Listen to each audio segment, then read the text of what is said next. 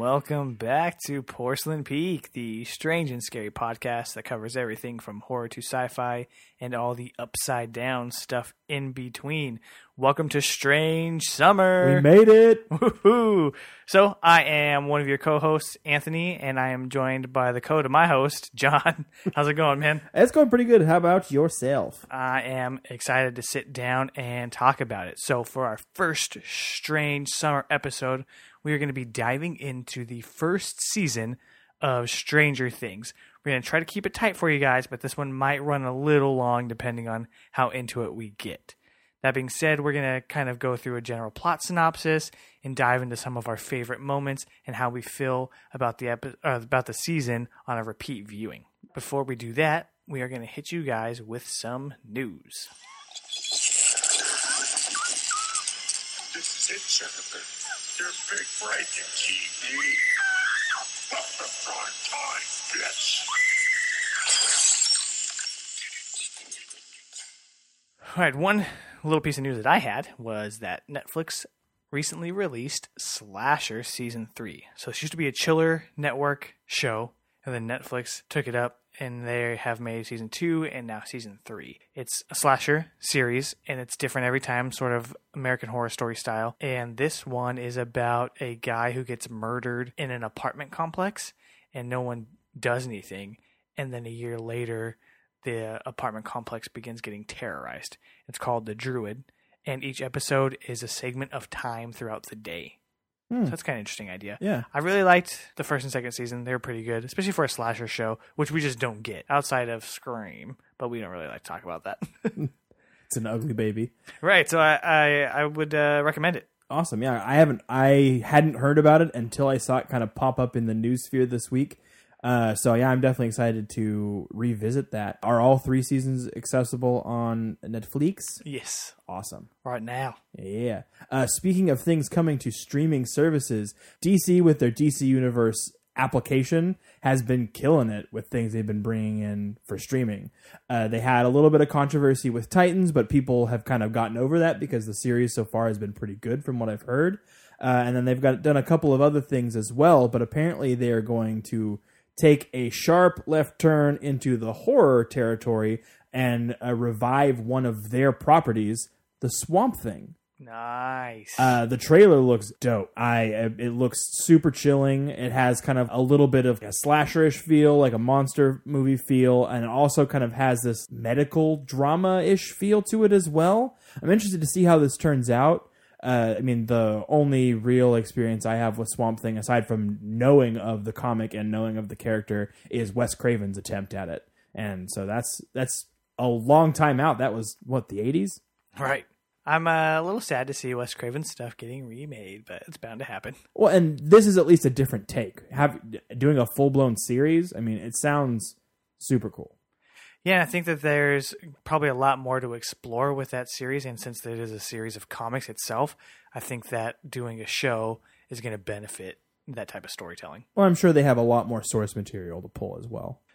All right, and then along those same lines, in the streaming area, we have a movie to Netflix called Perfection that was recently released. And I'm not really 100% sure what it's about, but it is reportedly making people physically ill with how the scenes are. That's all I've heard about the movie as well.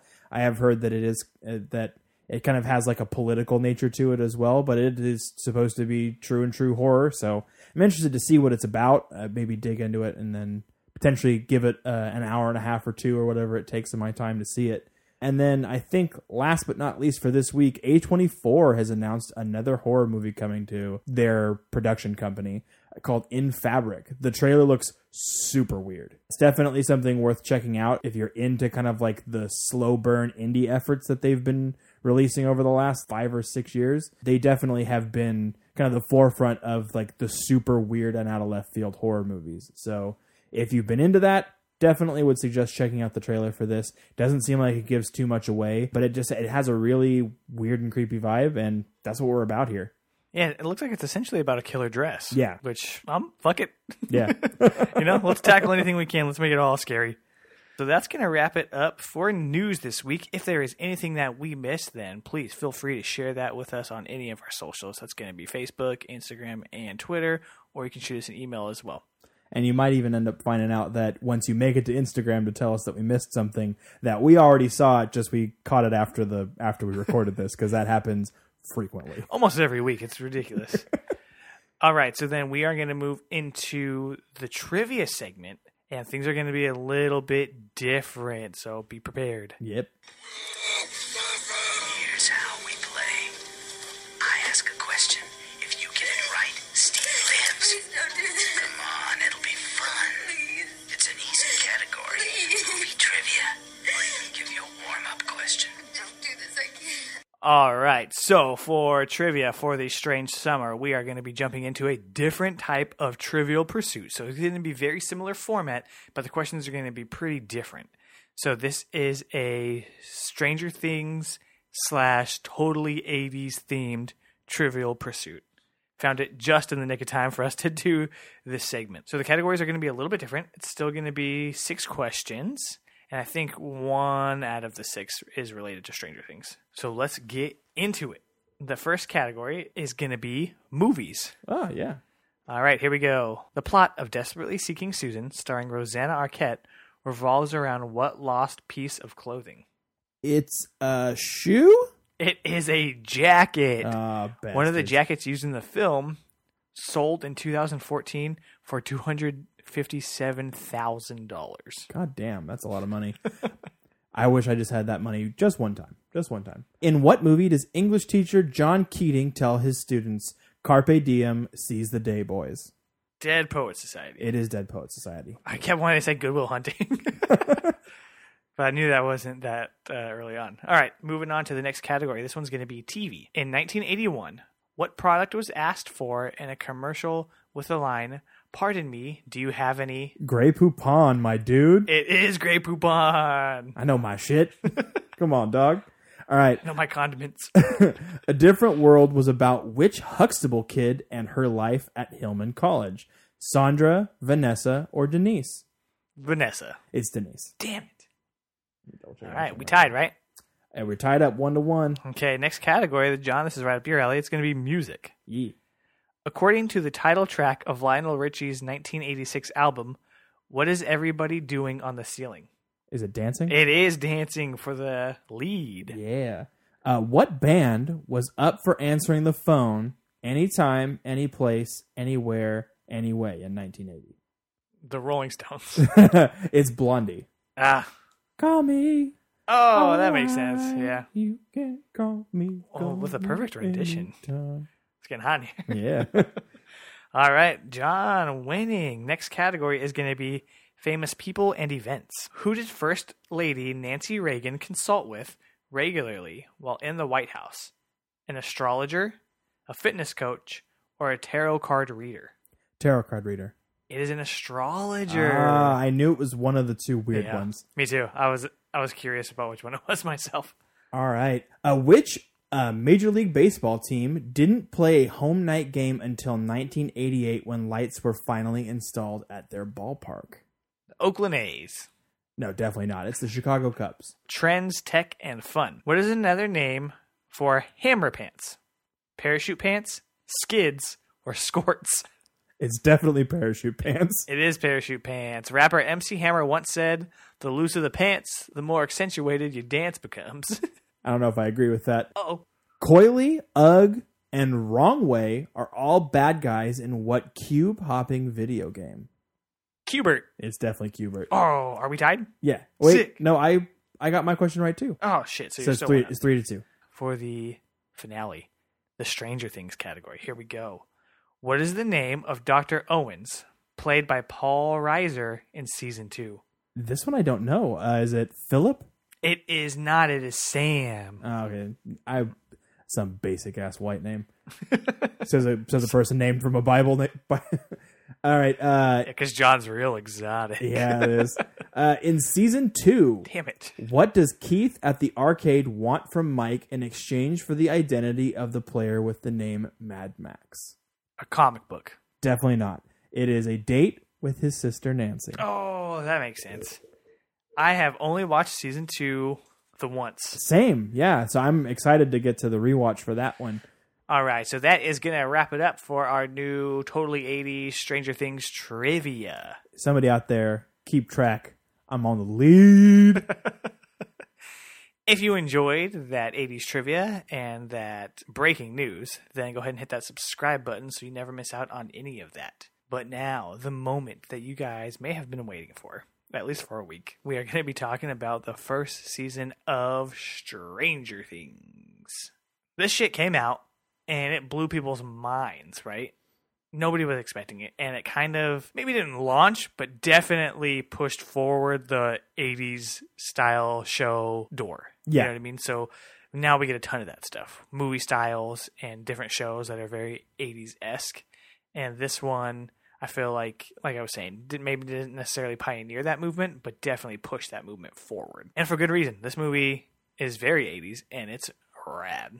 I would say that Netflix had created some really popular things as far as making new content is concerned, but this was their first thing that was like a household name phenomenon.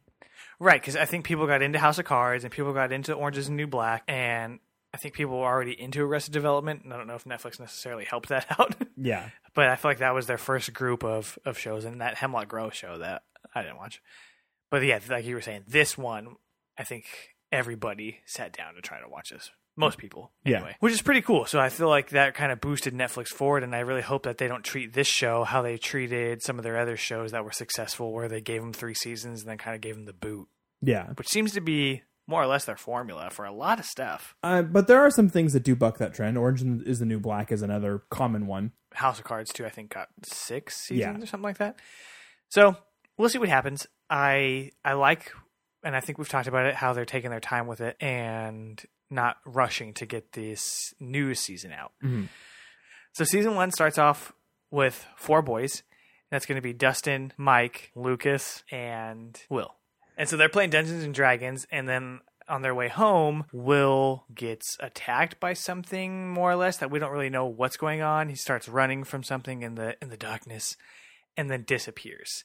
And so the rest of the season is them trying to figure out either what took him or what happened to him. And from there, things get pretty weird. And so we can just talk a little bit about how it opens. I love the season when it came out. And this is, I think, my second time rewatching it. Mm-hmm. And I always get nervous to kind of relive something like this because it's a phenomenon. So you're in that hype and in that headspace when you watch it the first time. But watching it now, I mean, it happened 3 years ago. It's something that's so far back in the lexicon. It's like it has to really have legs to stand up. And I will tell you 100%, the opening of this 100% stands up. It's so creepy and atmospheric. Him being chased and him trying to come up with a solution on the fly. Like he runs out into the shed and starts trying to load the gun. But like the way that they use like the lights and the way that everything flickers, it all looks gorgeous. And it's like I said, it's so creepy and it does everything right. Like I said, I was nervous, and I started watching the first episode, and I was like, holy shit, this is even better than I remember, honestly. Yeah. I was way more into it, and I guess I wasn't so jittery from the hype that I was able to relax and watch it, if that makes any sense. And damn. It's like curling up into a warm blanket. It's like being, for people like you and me, it's like being at home. Right, and it is that perfect blend of the horror and the sci-fi. Yeah. Because we're getting this other dimensional stuff and the telekinesis and all that kind of shit. And it works, man. I think that the performances from the children are fantastic. Mm-hmm. Definitely. I mean, some of the best child actors I've seen in a long time. It all feels really genuine, and their whole relationship feels really genuine, even with each other. So they have great chemistry. I mean, whoever casted that shit, they deserve an award. Mm-hmm. The opening sets up so many little things. We start to learn a little bit more about the town, about the people as they're trying to figure out what happened.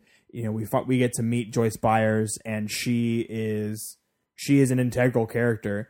Winona Ryder was blackballed in Hollywood for stealing. Yeah, for thieving, heisting. Yeah, and watching her get to come back and do something that had so much depth and so many layers was a shock. Like I was like, oh shit, is that Winona Ryder? What the hell? And she was incredible. She's super believable in approach to things, and like her trying to come to grips with whether or not this is her being neurotic or is this her doing something that's real and actually seeing these things in front of her face. And you get to see those as she kind of battles back and forth, you know, with her ex-husband and with her oldest son, Jonathan. Even with some of the other kids' parent. It's just, it's a struggle, and she's constantly going through it, and it's acted and portrayed perfectly. The casting for this show is top notch. Not just the kids, the adults are all perfectly placed as well. I mean, they do a good job of making certain adults seem like they understand and they get things, and certain adults making them seem inept, like Ted Wheeler. Ted Wheeler can go fuck himself to death. He's hilarious, dude. Fucking, I hate that character so much, but he's meant to be hated. He's meant to just be kind of like the lethargic 80s dad. That's just what he is. Just, what I do. Dude, I love that part. What I do.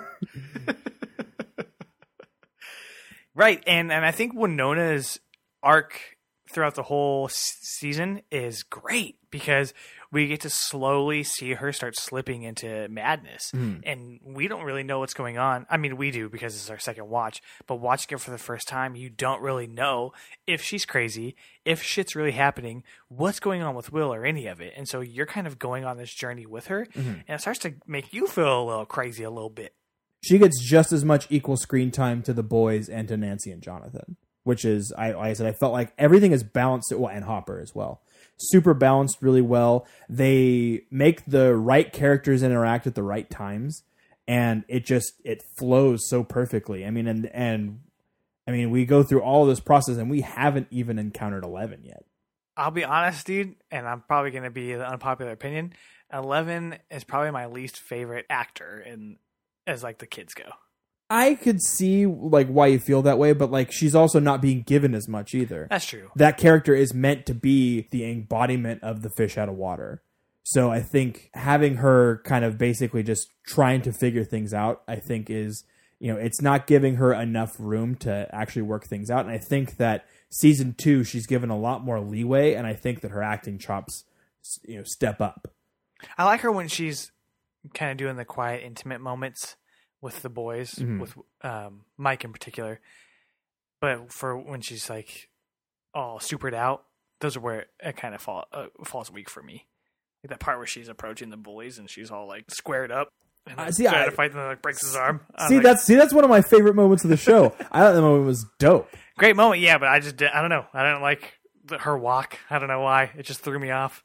That she was like trying to look badass. I think that's the point, is that she was trying to look badass, and she doesn't know. She just knows that she watched what happened at the school and saw them walk up all squared up and stuff. So she just emulated that. Kind of learning. I mean, because she doesn't have, like I said, she's a fish out of water. She's constantly learning how to adjust to just being out in the open and not being, you know, in a lab. I think that's a good point. I hadn't really thought about it like that, but she's observing and kind of taking in what she can, so she has to almost imitate. Yeah. Fake it till you make it. Exactly. Okay. I mean, she does that with the majority of her language as well. I mean, she parrots people constantly. Friends don't lie. Yeah. That's a good point. Like I said, I felt like watching it a second time, all it allowed me to do was, A, jump back in and really enjoy where these characters started off, but also to pick things apart for like Easter eggs and little themes and stuff. Like I said, the fish out of water theme is a massive theme, especially for all of 11's arc. I think not only for her too, but for the boys. Yeah. Because they're kind of outcasts, and even for Joyce and Jonathan, who are kind of like these outcasts. And I guess we get that a little bit with Nancy and Barb, where they're sort of fish out of water as far as like the cool kids go, especially for Nancy, since she joined Steve and his little crew. And she is that fish out of water, and then eventually just doesn't want to be in that fishbowl anymore. Yeah. I mean, and that kind of points me to another big theme, and it's also a pretty sizable Easter egg for the show as well. The song "Should I Stay or Should I Go?" It's a huge theme for this whole entire first season. Like I said, it follows Will around, and that's the most like bold face that it is. But like for Nancy, it's like, should I stay in this crowd or should I go and do what I know is right? You know, for the boys, it's should I stay at home or should I go and fight? You know, there are so many people that follow this theme, And the fact that they like perfectly encapsulated it in a song was excellent. And like I said, Right, and it doesn't feel out of context. Sometimes people use songs and soundtracks, and it's like, all right, that was just there just to make yourself seem more 80s. Yeah, this But one really is subtle. It's subtle, and it does things on multiple levels, so it works so much better than just like here's a random song, you know. And kind of even that with their dad too, right? Mm-hmm. Because should he stay or should he go? And then he ends up leaving. Yeah, And that kind of plays with the rest of the show. And I really liked Joyce, and I guess we don't see a ton of their home life, but with the flashbacks that we get to see that she's not a bad mom. They're just poor, yeah, right? So she's still a good parent, and she does everything she can to make these boys' lives as good as they can without the dad pulling any weight as far as that goes. So I really like that too, that it wasn't just like, oh, we're poor and we're dysfunctional and we're just a shitty family, but they're not. They're probably one of the happier families because they're just able to get by with what they got. Well, and in showing the flashbacks specifically with her and Will, like the back and forths that they had, you could tell that her kids are her world. Like, Why is he shooting cabbages or something? yeah, and oh my witch, ooh.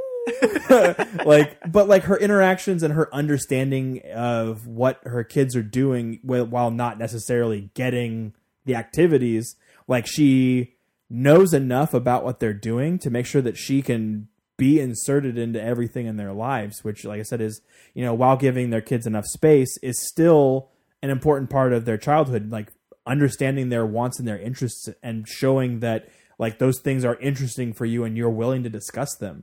You watch the difference between her and Mrs. Wheeler, where her interactions with Nancy and Mike are like, you can talk to me, you don't have to lie to me, but she's already so far outside because she's complacent. She's, you know, trapped in a bad marriage, and she doesn't understand how to make this family unit work anymore. And so she's already too far gone. She's like at the point where she's like, you can talk to me, you can tell me anything, you can do all these things, but you can see in some ways how much better a mother Joyce is, because Joyce sticks to her guns. Joyce is a character that loves her children and is invested in her children, like time frame wise, is not all about like, oh, I got to make sure I have the dinner on by 7 or any of that BS. You know, she's like, I'm here, I'm going to provide for you, but I'm also going to show you that I'm here emotionally. Right. I think that they both show the different types of households that we can have. And so I think that covers a lot of fan base in that, right? So it's like, oh, did you come from a broken home and were you poor? Then we got you covered. Or did you come from your like nuclear family and you had a little bit of money, you know, you're middle class or whatever. And then it covers both those things. So it's easy to relate for the audience to either family. And it shows you that there's good sides of everything and bad sides of everything. They're almost like upside downs of each other in a way. One character who I wasn't a huge fan of at the beginning and then grew to love was Hopper.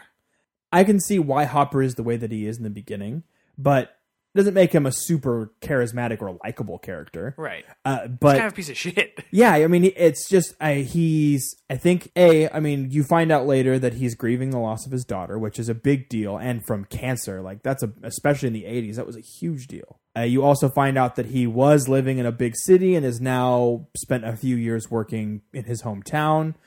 At this point in time, he's bored in his life. So his whole like coffee and contemplation thing in the beginning, like that's like, you can see the frustration, especially as he starts to deal with the kids, and like you can tell that that's not what he's about anymore, just because kids remind him constantly of Sarah. So without Sarah, you know, he's just kind of lost and floating through life. You can see it in his body language and his body type. Like he's just kind of like, I'm here. I'm still existing. I'm still living. Doesn't he brush his teeth with beer at the beginning? Yeah, it's living one beer to the next, one cigarette to the next, you know, that sort of a deal. One pill to the next. So what I like too, though, about that is because he is kind of a dirtbag, I guess. Mm-hmm. When he does shady shit, it doesn't seem out of character. Yes. And I don't mean shady like just outside of, I guess, what the police code would be. Yeah. Where he goes to a bar, has drinks with the dude, and then beats him up for information. Not something that you should be doing if you're an officer. But it works for him because he is kind of a scumbag. Yeah. And it's like, all right, I'm behind it. And and made me like him more because he's willing to do whatever it takes to get to the bottom of this. He is 1,000,000,000% the Han Solo of this series. Period. He's just that like almost curmudgeon-y kind of just like dirtbag. Like he's your smuggler. He is your guy who's there to get things done, and he does it in whatever ways are necessary. And you get to see him kind of slowly lose his grip on reality, not knowing if he is being followed or if people are following other people or what's going on. And then when he gets to the lab the first time, that part for me I thought was a little bit weird, that they just like knocked him out and then sent him home. I think because he's such a big public figure, he's the chief of police. I think it was more of a warning. Okay. It was a, hey, you're moving into territory that you're not prepared to deal with. Yeah. Or maybe hoping to bug him to see if he would find information before they did about what's going on with Eleven or Will. Yeah, I mean, like I said, I think that in most cases, the Hawkins lab does everything that they can to try to stay one step ahead of things. And to see the lengths that they go through to try to keep everything under wraps is crazy. The fact that they like created a fake Will Byers in order to try to prevent them from like figuring out that he's just missing, that he's in this weird alternate dimension. The first time I watched it and they showed Will's body, and I was like, what the fuck? Like, really? They just killed the kid? Yeah. I was like, man, so what the hell is the rest of the season about? And then, slowly you get the pieces of it, and then it's not his body. You're like, oh shit, some weird stuff's going on.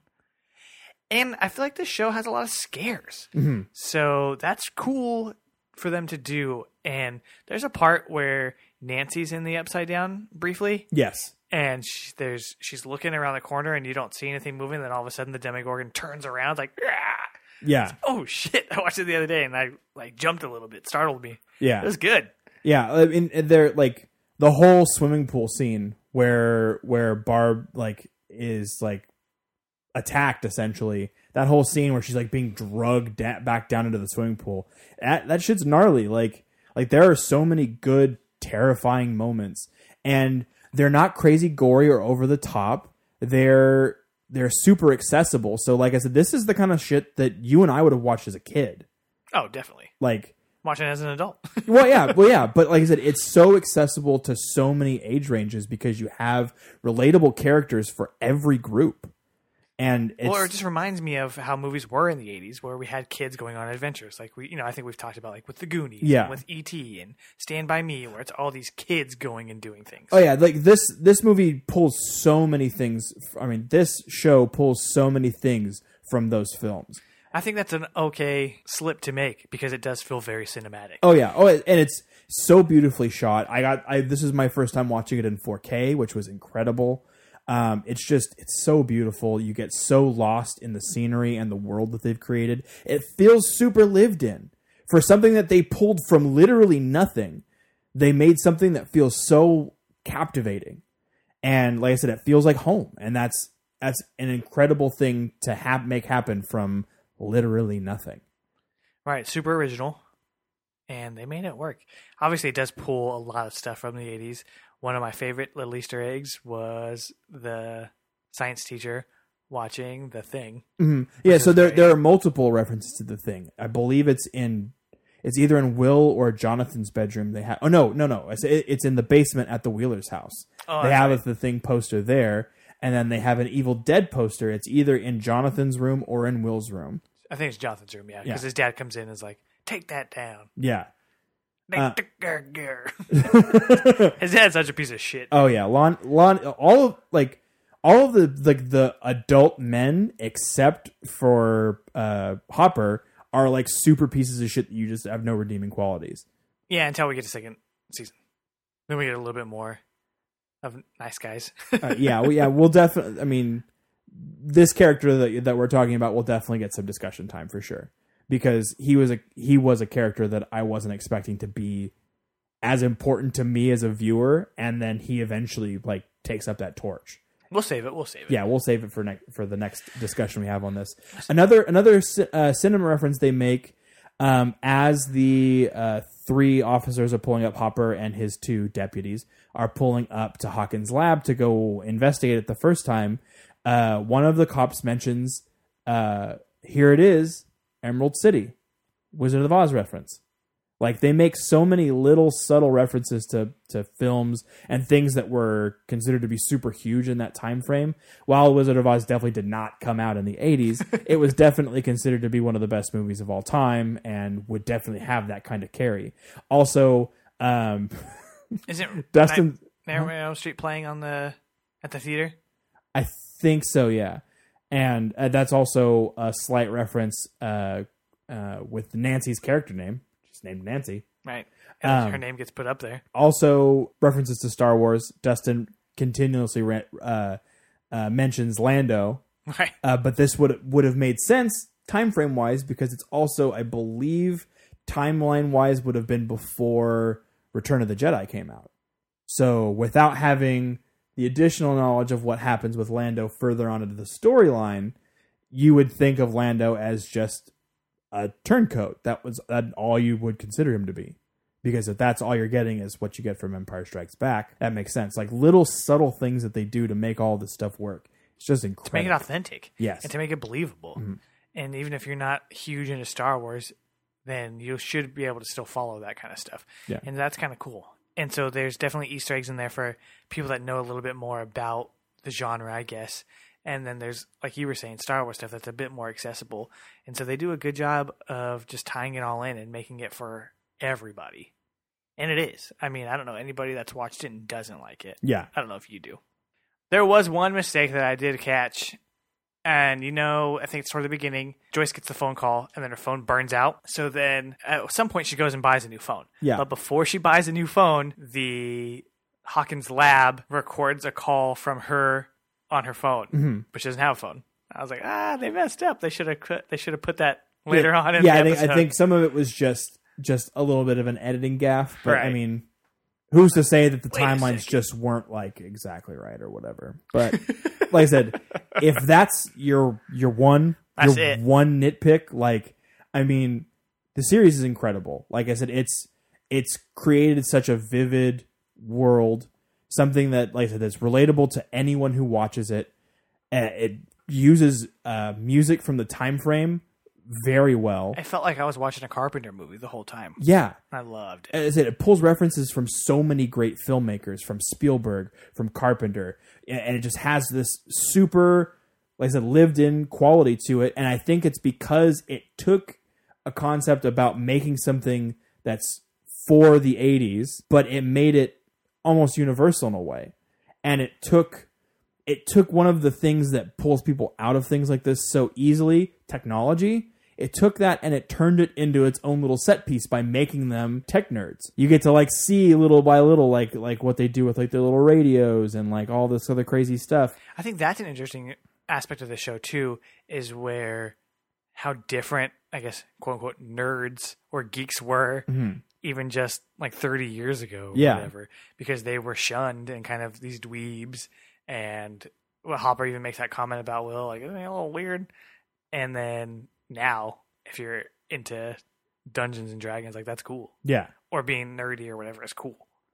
So it's that shift is a lot different. definitely. And that's cool to see to know how things are now and to see how, I guess, they are portrayed in the 80s. Well, and how accessible something like that is to just the random person now. Because this, like, if this had come out in the 80s or the 90s, this would have been niche.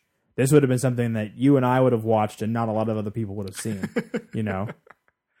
That's a good point. And it didn't have the platform for it either.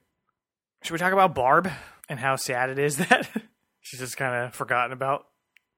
She's not really forgotten about. That's Nancy's entire arc in season 2 is... In season 2. Yeah. But I'm saying for 1. And Well- I think that's why they did that in season 2 was they got a lot of backlash, right? Like Justice for Barb was like a movement that was going on after the season. And her character was interesting, and so I would like to see more of her, but I don't think it was necessary. I wasn't sad about it, and it felt like stuff was at stake, so I'm kind of glad that they did it. Yeah. Otherwise, what did we really lose from it? It sucks that it had to be Nancy's best friend, but could Well, have yeah. been Steve's best friend. Well, yeah, I mean, we could have used losing both of Steve's best friends. That would have been choice. But I do think that, like I said, Barb is kind of like the loss of Nancy's like moral center. Okay, and innocence in a way too. Yes. Right? She goes missing. Nancy loses her virginity. Yeah, like it's a pretty cut and dry allegory.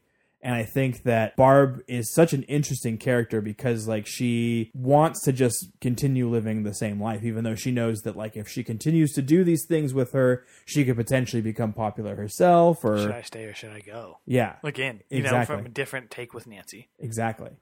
That's a good point. I do like how gruesome Barb getting attacked is, though. Mm-hmm. I think it's the beginning of the second episode, right, where they show her like in the pool. I think it's the third. Okay. Because they go to his party in the second, and they end with her being attacked. Oh, okay. And then the right. third, it's Shows as she's like losing her virginity, and then she's being like dragged down. And then you get later on when Eleven's in the sensory deprivation tank, you get her finding her corpse.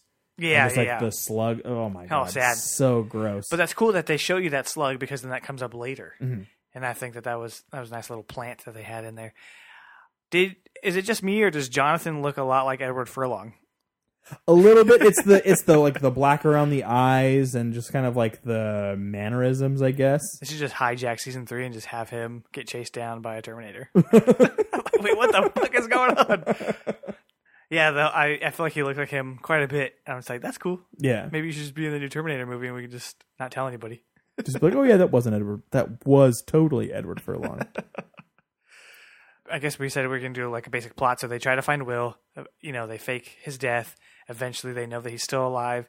And then we get 11, who is telekinetic. And then Will's trapped in this upside down, which we've mentioned. And then eventually they get Will out. And 11 disappears. We think, we don't really know what's going on. Well, so all we know is that Kills Demogorgon. Well, she kills pretty much everyone from Hawkins' lab. And then the Demogorgon. And then she disappears. So at the end, we're left with Hopper and Joyce have made it out with Will in tow. And they managed to save him because he was dying. They were like zapping all his energy or whatever.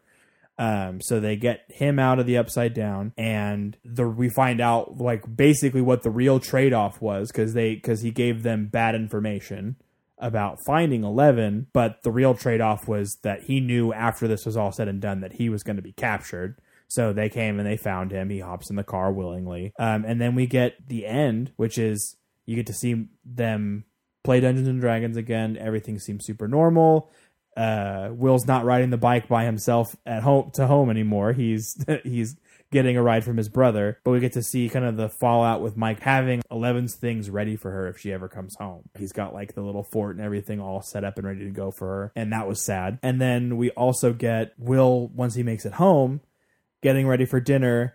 He goes off to go wash his hands, quote unquote, and he vomits up one of those upside down slugs, and he like slips into the upside down for a second. That's the end. That's the end of the season. So fucked up, dude. I was like, God damn it, I don't want to wait for another one. There's a huge cliffhanger, but in the right way. Exactly. It wasn't like... You weren't getting like what should have been the season ender and getting it cut off and put on the beginning of the next season. You were getting, this is the next plot thread that we're going to follow, but this isn't like... You still have a complete story here. You have the story of them finding and saving Will. The writing in the show is so well done, and you can tell that they're forward-thinking people. That they're not like the writers from Lost, who are just throwing darts at a board and then saying, "All right, write the next episode about that one." It's smoke, and then writing themselves into a corner. You have people who came up with a storyline and knew what they wanted to do from the jump. I won't say that it was full blown like written out 5 seasons and call it good like Breaking Bad. Breaking Bad is a perfect example of someone who knew exactly where their endpoint was from the very beginning. I won't say it's exactly like that, but they definitely knew the area that they wanted to go to. You're talking about them as in the Duffer Brothers? Yeah, the Duffer Brothers. Yeah, and for them to come out onto the scene with this shit, I mean, damn. Mm-hmm. Whatever they do next is going to be hard Yeah. for them to get past this and for them to live up to the hype. So kudos on them. I'm glad they're still making great series. It's not like they'll ever need to make anything ever again. Like I said, if they have any of the merchandising rights for this show, they're making money doing nothing hand over fist constantly. Because I can speak for you and for myself. We both own Stranger Things merchandise. I own quite a bit myself. Yeah, I have that sweater from our little video. It's a phenomenon. Like I said, it's the biggest thing that Netflix has done to date. And that's saying something, considering Netflix has released a film that's now won the Academy Award. Like, there's like all kinds of stuff that they're getting as far as like commercial acclaim, but like, I mean, critical acclaim. But as far as commercial things are concerned, this is their biggest product. Hand over fist. Oh, guaranteed. You can go anywhere. Yeah. Any other retailer or whatever, you're going to find Stranger Things stuff. And this is after they made really well-liked Marvel content. Even those things couldn't even stack up to this. Like I said, because this is so accessible. Those Marvel television shows, they are very dark and very adult and are not appropriate at all for children.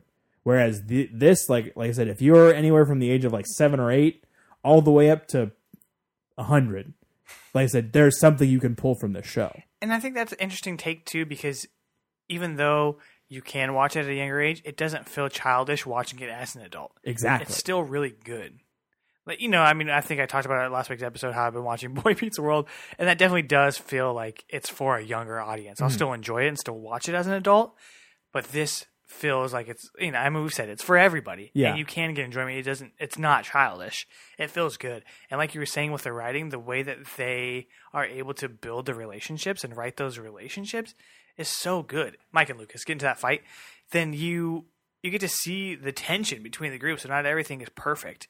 And you get to see how they kind of have their own things that we're not really privy to. Dustin has these rules, and they talk about these rules that they all know. We don't know them. Yeah. And so we get bits and pieces. And so that's smart, because it's like they have their own world. We're just viewing. We're not a part of it. We just get to see it. And that's pretty cool. And that's good writing.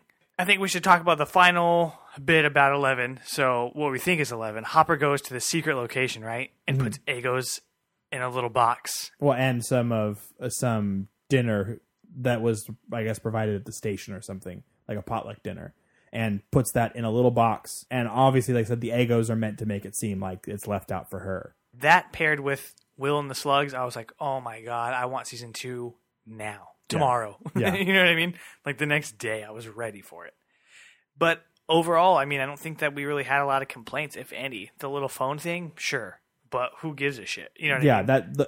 When you're making something as wide as this, you know, you're making, it's like 5 or 6 hours worth of content. Having like a tiny little baby continuity error that doesn't break the story or the immersion, that's nothing. That's just me being over observant when it comes to that kind of shit. You know what I mean? It's some 4 eyes working.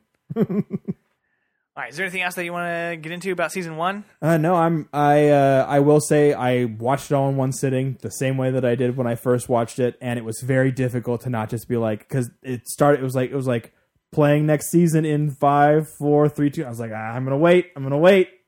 I just wanted to keep going though. Yeah, I'm excited to dive into season 2 because I don't remember that one as vividly as I do season 1. So, especially for the new one coming out so soon, I'm excited to kind of revisit that. Well, and have it all fresh in your mind too. Exactly. All right, so that's going to do it for our first Strange Summer Stranger Things season 1 episode. We hope that you enjoyed that. So before we end, we're going to go ahead and give you guys our watch list. Patrick, what is it? Where are you going? I've got to return some videotapes. Obviously, immediately, if you haven't watched season 1 of Stranger Things, watch that now. And what we're going to be watching, obviously, is going to be Stranger Things season 2. Yeah, we're going to be preparing for the next episode that we're going to release, which is going to be, I think it's a couple of weeks from now that we'll end up releasing that episode. We're going to get that a little bit closer to when Stranger Things comes out. We also, within the next week, should be getting those Black Mirror episodes. We're definitely going to be watching those. 100% recommend it. I haven't seen it, and I know it's good. Yeah. One thing that I don't know if we can necessarily recommend, but it's something that we are going to talk about for next week's episode of Porcelain Peak, is Godzilla King of Monsters. So I don't know how it's going to be. I've heard that the battles are cool, but I mean, that's what you want in a Godzilla movie. I mean, yeah, big kaiju monsters beating each other up. That's pretty dope. But I mean, we'll see how it turns out. We're definitely going to see it and talk about it. Yeah, so put that on your watch list so that when we do that episode, you don't get off put by any of the spoilers, which will probably happen. Yes, definitely. Watch it with us, please. Yeah. And then we had talked about the show earlier, but I do want to recommend Slasher. I thought that it was an interesting take, and we don't really get a lot of slasher TV shows, and so I would recommend that if you are a horror fan, and especially if you're a slasher fan. Yeah. So I think it takes that format and kind of shows you what else could be done with it. All right, so that's going to be the end of today's episode. So if you liked what you heard, then go ahead and hit that subscribe button so you're not going to miss any of these episodes. You can also hit us up on our website. That's going to be porcelainpeak.com, or on any of our social platforms. That's going to be Facebook, Instagram, and Twitter. Especially Instagram. We are doing a lot of cool stuff on there lately, and it's been really fun. We are also on Apple Podcasts, the Google Play Store, TuneIn, Spotify, a little bit on SoundCloud, and Stitcher, and Podcoin, which as of right now, we are currently the 171st podcast on their list for the top weekly list. Not bad for a week. Yeah, for 1 week of being part of their bonus segment, we are in their top 200. And that's going to be thanks to some of you guys. So thank you if you have been checking out our episodes through any of those platforms, and especially Podcoin, because then you're getting paid for it. Yeah.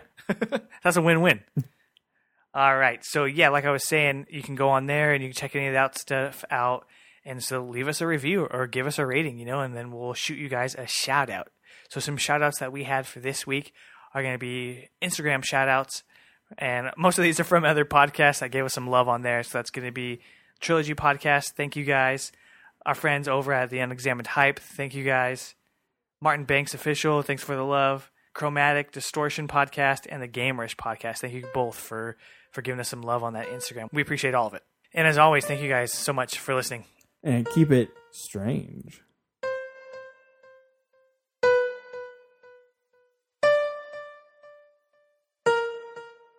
A Hyperforge Alpha Network production.